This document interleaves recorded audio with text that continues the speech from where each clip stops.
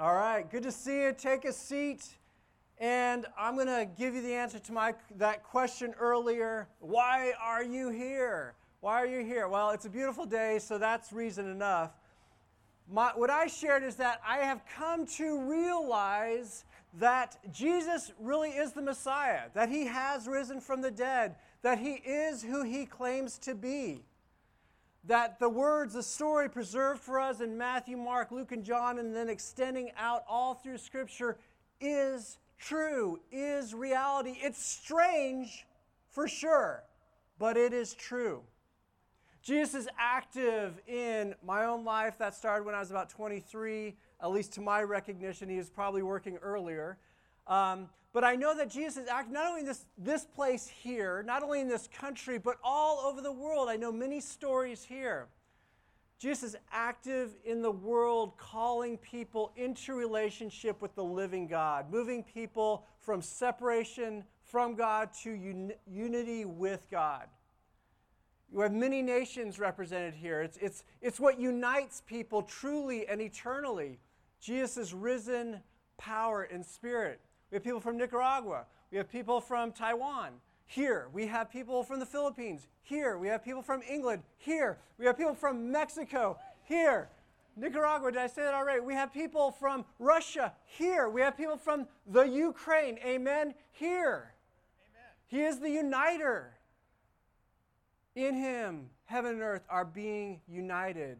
He's tying this world, this broken world, back together again. He's active. Today's Easter Sunday. It's when his resurrection power breaks out. It's the beginning of the new creation. People being brought to him. Now, Easter Sunday is the final day of an eventful week, sometimes called Holy Week. Sunday, and it's all happening during the Passover festival. All right, this is all rooted in Judaism. And Palm Sunday, people were coming to Jerusalem for the Passover festival. People were coming from all the surrounding regions to this one great feast, one of the three great feasts, to remember God rescuing them from slavery to Egypt and making them his people. So that was on Palm Sunday. People who were there at the city gates were welcoming Jesus as the king. Crowds were there. Not the whole city wasn't welcoming him as king, but there were great crowds welcoming him as king. Then Monday, he goes into the temple and he pronounces judgment against it. He says it has become a den of robbers. It's supposed to be a house of prayer, but it's become corrupt. That old system is going to become obsolete. The once-for-all sacrifice had come. He declares that on Monday. Tuesday and Wednesday, Jesus completes his final public teaching. His popularity is increasing at the same time. The opposition is intensifying, and it's going to reach an apex. And that happens Thursday evening. Passover. So Thursday evening is the beginning of Friday for the Jews. And on that Passover day, during that Last Supper, Jesus establishes a new covenant based on his sacrifice for you and me. He reveals that he is the Passover Lamb of God that takes away the sins of the world. That's Thursday evening. He goes from there and into the Garden of Gethsemane to pray because he knows what's going to come. And then it hits. Thursday night, late Thursday night, Jesus is arrested. Jesus is brought before the religious leaders. They interrogate Jesus. They bring false accusations against him. They bring up some witnesses, but the testimony doesn't agree. It's kind of a sham. Things are getting heated. They weren't getting very far. And then we pick it up at Mark chapter 14, verse 60. We read this. Then the high priest, the leader of the religious leaders, stood up before them, the other religious leaders who had gathered, and asked Jesus straight up, are you not going to answer the question? What is this testimony that people are bringing against you? But Jesus remained silent in the face of these false accusations. But then, again, the high priest asked him, here's the question, Are you the Messiah? Are you the King? Are you the promised one? Are you the one sent by God? Are you the Son of the Blessed One, the Son of God? That's the question, right? Who is Jesus? There it is. Jesus responds, I am. I am the Messiah. I am the Son of God, the Blessed One. I am the promised one. And then Jesus continues. He says, and you, religious leaders there back then, you will see, you, me, all people actually will see in the future, the day still future to us, on the day of the Lord, you will see the Son of Man, that's a messianic title for Jesus, sitting at the right hand of the Mighty One of God and coming on the clouds of heaven. Jesus clearly declares that he is the promised one, the Messiah, the Son of God, the Son of the Blessed One. Now, if you're Jewish, that little phrase that Jesus used, that description of him coming on the clouds of heaven, it triggers a memory of Daniel, a prophecy that came 500 years about the Messiah. Let's look at it real quick. Daniel 7, 13, 14. In Daniel's vision, he's a prophet from God. In my vision from God at night, I looked, and there before me was one like a son of man. There's the messianic title, Son of Man. Coming with the clouds of heaven, he approached the Ancient of Days, God Most High, and was led into his presence. And he, the Son of Man, at that point was given authority, glory, sovereign power. All nations, all ethnos, and peoples of every language worshiped him. It's a picture of the kingdom that I described that God is gathering in Jesus. Every language worshiped him. His dominion, his rule and reign is an everlasting dominion that will not pass away. This kingdom that God is gathering together is eternal. It's lasting. Nations rise and fall. The Roman Empire is gone, but this kingdom still stands. His kingdom is one that will never be destroyed. Jesus is saying, I'm the Messiah, the Son of the Blessed One, and let's see the reaction.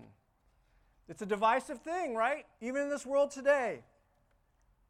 Verse 63, the high priest in response tore his clothes. Why do we need any more witnesses, he asked. You have heard the blasphemy. What do you think? And they all condemned him as worthy of death. Then some began to spit at him. They blindfolded him. They struck him with their fists and said, prophesy. And the guards took him and beat him. Why this violent reaction to Jesus? Because of his claim. He claimed to be the Messiah, the Son of the Blessed One, God with them. And they rejected that claim. They rejected his word. They did not believe. And listen, there is no middle ground on this. Jesus doesn't give you or me any room to say, well, yeah, he's just a wise teacher. I kind of like what he said. I like this and that. No. He is either the Son of God, the Messiah, the risen Lord, or he is a blasphemer. And the religious leaders, what they're going to do here is the right thing.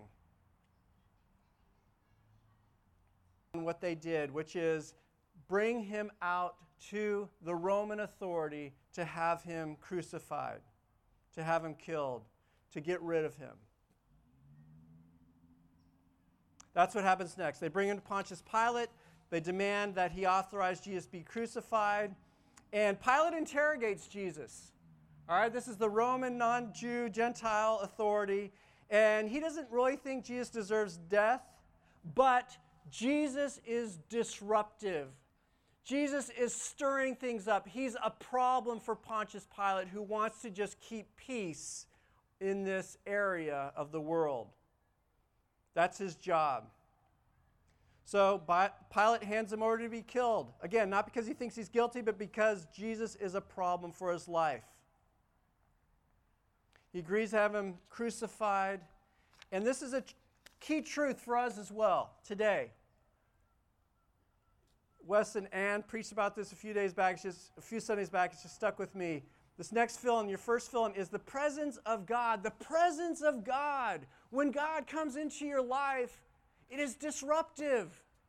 It's disruptive. It's meant to bring you life, but it's also disruptive. It's just disruptive because all of a sudden life is not the same as it was. When you let God into your life, He does a remodel. Our friends, the Stenzels, they redid their house completely. They stripped it down to the studs, and their life was disrupted, but now they have this beautiful house. It's part of the process. God will remove, tear down broken structures in your life when He is present in your life, because He wants to help you build a lasting, solid, thriving life on the rock, on Him, on His Word, with His presence. The presence of God is disruptive, back then and today. Jesus is disruptive, so they want to get rid of Him. They move to get rid of Him. They push Him out. John 19:16. Finally, Pilate handed Him, Jesus, over to the Roman soldiers to be crucified. So the soldiers took charge of Jesus. Carrying His own cross, Jesus went out to the place of the skull. It's this rock outcropping. It kind of looked like a skull. There they crucified Him, and with Him 2 others, one on each side, Jesus in the middle. Pilate had a notice prepared and fastened on the cross. It read, Jesus of Nazareth, the King of the Jews. This was a very public rejection of God. They stripped Him down to His undergarment. He was beaten, bloodied, crown of thorns jammed down on His head. They nailed His hands and feet to the cross. And then they hoisted it up at a crossroads so that everybody could see. All right, so they see Jesus bloodied, battered, dying on the cross. That's what you would see. That's what you would see on the surface on that day. What would that look like if you saw that? Just surface impressions. You see Jesus on the cross, Jesus of Nazareth, the King of the Jews. What does it look like?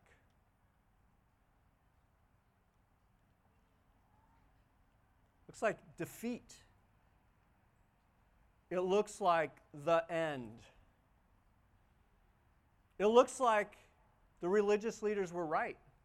Like if Jesus really is the Messiah, the King, the promised one, the Son of Man, the Son of the Blessed One, what is He doing there, dying that humiliating, awful death? It was a horrible sight. Yet, God is working at many layers here. In crucifying Jesus, the Son of God, the Messiah, the religious leaders and Pilate were unknowingly accomplishing something else. And Jesus was knowingly on that cross accomplishing something else. What's actually happening on that cross? Next fill-in is, on the cross, Jesus is fulfilling God's plan. And this plan was revealed beforehand so that you'd know it was the plan, and so that you know it was God in looking back. He revealed this through the prophets, hundreds of years before Jesus came. A few examples. Isaiah 53:5, this was written in 711 BC, 700 years before Jesus was on the cross. Listen to what it says about the Messiah. He was pierced for our transgressions, our sins. He was crucified, crushed for our iniquities. The punishment that brought Him peace, the punishment that brought us peace was on Him, and by His wounds we are healed. We, all people, like sheep, have gone astray. We've gone far from God. Each of us has turned to our own way. We've tried to do life our own way. And the Lord has laid on Him the iniquity of us all. He, the Messiah, poured out His life unto death and was numbered with the transgressors. Another prophecy to Daniel, 539 BC. The Messiah will be cut off and have nothing. Another one, Zechariah 520 BC. They will look upon me, the one they have pierced, and they will mourn for him as one mourns for an only child, and grieve bitterly for him as one grieves for a firstborn son. On the surface, it looks like defeat. In reality, God is fulfilling his plan to save you, to save me.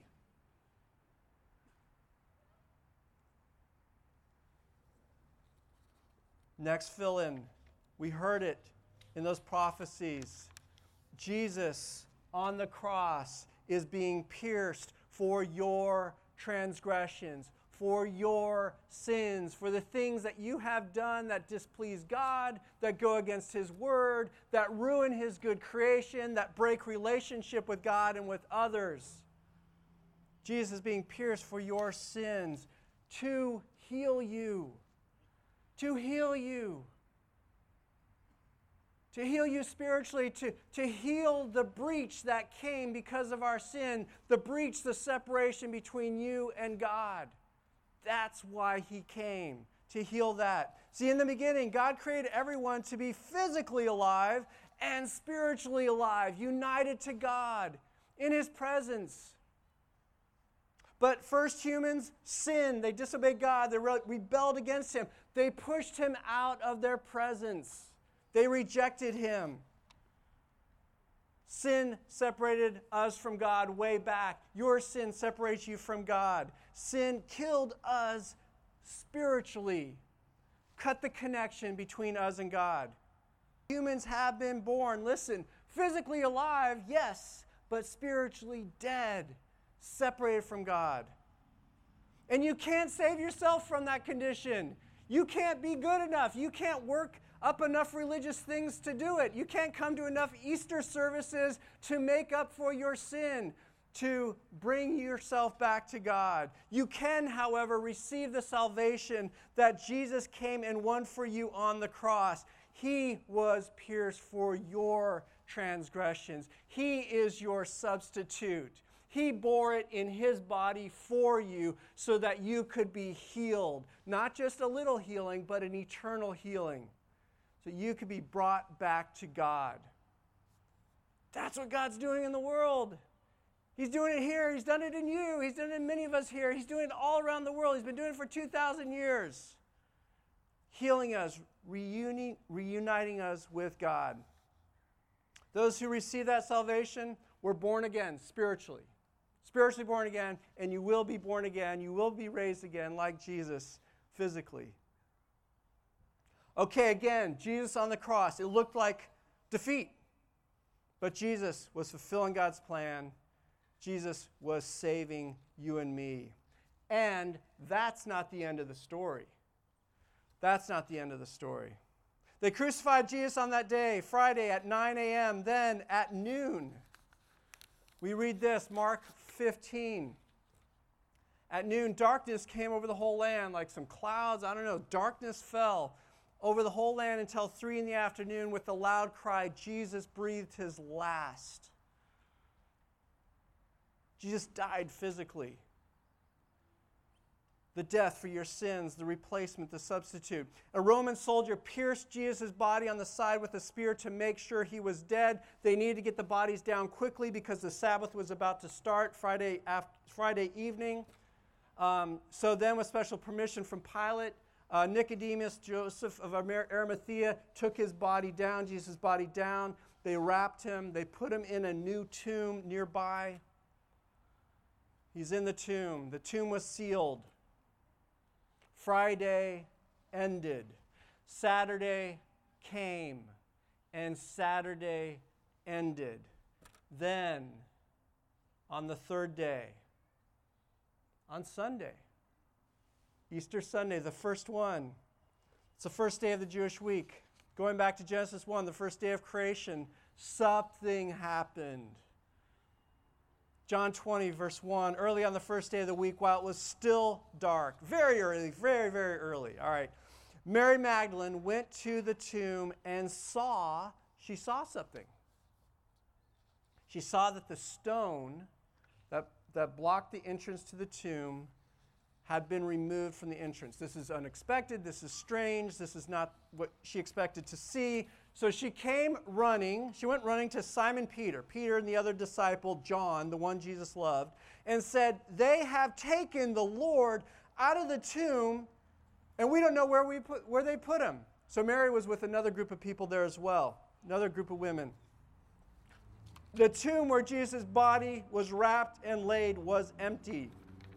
That's strange. It's unexpected. Then more news trickled into the disciples who had scattered after Jesus, their leader, was arrested, betrayed, and crucified. Other news started to trickle into the disciples. Jesus appeared to the other women who had originally gone to the tomb with Mary. Matthew 28:9 tells us they took hold of his feet when they saw him and worshiped him. Then, back to Mary Magdalene, after she told Peter and John that the tomb was empty, she went back to the tomb. She went back there, and while she was crying and grieving, the risen Lord Jesus appeared to her. At first, she didn't realize it was Jesus, but verse 15, he asked her, "Woman, what are you looking for?" Thinking he was the gardener, this tomb was in a garden, she said, "Sir, if you have carried him away, tell me where you have put him, and I will get him." Jesus said to her, "Mary." Jesus says her name. She turned toward him and cried out in Aramaic, "Rabboni," which means teacher. Jesus said, "Do not hold on to me." So she's clasped onto him. "For I have not yet ascended to the Father. Go instead, tell my brothers, I am ascending to my Father and to your Father, to my God and to your God." Mary Magdalene went to the disciples with the news, "I have seen the Lord." The first witness of the resurrection is Mary Magdalene. Which, listen, if you're going to make this stuff up, you're not going to do it this way. First century, a woman's testimony, it's the way it was not credible, considered credible. Jesus is masterful. He reveals himself to Mary Magdalene first. She's the first to proclaim he is risen. She's the first to say it. "I've seen the Lord." Then in the afternoon, same Sunday, more appearances. Jesus appeared to Cleopas and then another disciple as they were heading out of Jerusalem toward Emmaus. Then Jesus appeared to Peter. Then, because of this, disciples who started to hear this news when they had scattered, they started to come together. And then by Sunday evening, that first Easter, John 20:19, we read this. On the evening of that first day of the week, Sunday, when the disciples were together with the doors locked for fear of the Jewish leaders. Yeah, they're still worried. What are they going to do? They saw what they did to Jesus. What are they going to do to us? Jesus, while they were locked in this locked room, came and stood among them and said, "Peace be with you." After he said this, he showed them his hands and his side. And when they saw it, they were filled with joy. When they saw the Lord, they had last seen him just trashed and bloodied. And there he is restored with them. He retains the nail marks. So we know, so we remember. Someday you will see those nail marks. Jesus is here. They're overjoyed. Just like Jesus said he would. He's back. Just like the prophecies said he would rise. He has risen. Now Thomas, one of the 12, was not with the disciples when Jesus came. So the other disciples told him, "We have seen the Lord. He's back." But he, Thomas, said to them, "Listen, unless I see in myself the nail marks in his hands and put my finger where the nails were and put my hand into his side, I will not believe." Thomas is like some of you, right? You show me hard evidence or forget it. And think about Thomas. He's been following Jesus. He saw the amazing things Jesus did and said. He saw Jesus on the cross. He was crushed. He was He's protecting himself at this point. He's like, I cannot believe it. Verse 26, a week later, so the following Sunday, his disciples were in the house again. And Thomas was with them this time. Though the doors were locked, Jesus came and stood among them and said, "Peace be with you." Then he said to Thomas, "Put your finger here. See my hands. Reach out your hand and put it into my side." And Jesus said to Thomas and to you and me today, stop doubting and believe. Trust. Thomas said to him, "My Lord and my God." Thomas sees. He sees clearly. He sees Jesus risen. He sees that Jesus is Lord and God. And then, way back then, Jesus told Thomas something about you and me today. Then Jesus told him, "Because you have seen me, Thomas, you have believed. Blessed are those who have not seen and have yet believed." Blessed are you, brothers and sisters, because you've believed. God's enabled you to believe. He's helped you believe, and you believe.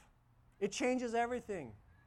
Jesus died and rose from the dead just like he said he would. Jesus died and rose from the dead like God said beforehand through the prophets. And Jesus is here with us now by the presence of his Spirit. He's still here. Why don't we stand and let's pray. Let's draw close to him. He has come close to us. Let's stand and Jesus is saying a few things this morning, I think. First things from Revelation 3:20, Jesus is saying, hear your life, your heart, and knock. If anyone hears my voice, opens that door, I will come in and eat with that person, and you with me. He is calling you into fellowship. He won't push the door down. You need to open it up. That's your choice. Today, the risen Lord Jesus, with us by the Spirit, is also saying, like he said to the disciples back then, "Peace be with you." Peace, shalom, wholeness of relationship with God, be with you. Jesus wants to bestow his peace upon you. Jesus came, died, rose again to put you at peace with God. If you want that this morning, and I just encourage everybody else who already is in this already to repeat this prayer with me. Let's do it out loud. Just practice it, rehearse it, remember it. This is how you can come to peace with God. Mighty God, you know all my sins. I am sorry for my sins, and I want your forgiveness. Thank you, Jesus, for loving me enough to pay the punishment on the cross that I deserve for my sins.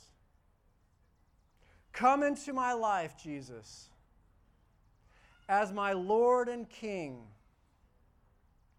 I turn away from my sin now to follow you into fullness of life. Peace be with you, Jesus says. Peace be with you. For those who are in Jesus, united to God, at peace with God, Jesus is also saying, beloved child of God. That's who you are now. I am with you. I'm with you. I'm with you now. I'm with you tomorrow. I'm with you in that meeting. I'm with you in that conflict. I'm with you wherever you go. I am present. Be with me. Be with me. Call on me. Draw close to me. Seek my guidance. Talk to me. I'm there to guide you, to bless you, to strengthen you, to help you through it. I'm not going to change all your circumstances, but I am with you in it to lead you in the way that will lead to life. Be with me. I am with you. Next thing Jesus is saying, listen to me, trust and obey me, and you will bear good, lasting fruit in your life. Apart from Jesus, you can do nothing, he says. Nothing lasting, nothing significant. Follow me, remain in me, and you will bear good, lasting fruit. And I think one more word today. Jesus is saying, I have prepared a place for you. This short life, with all of its ups and downs, is not the end. If you've been born again, you are part of God's new creation, and He has gone before us to prepare a place for us. Whatever is happening to your body or happens to you, rest assured, I have prepared a place for you, Jesus says. And I will take you to be with me so that you can. Thank you for speaking to us this morning. We thank you for your word. We thank you for your great sacrifice for us. We thank you, Jesus, for your presence. Lord, give us ears to hear as we go out from here, Lord God. Help us be with you as you are with us, Lord God. Thank you, Lord. Amen. And if you want prayer, you just want to come alongside somebody and get some prayer, you don't even have to know what it's for, but we're going to have some prayer people up here for you during this last song, and they are happy to pray for you. Come on up during this last song.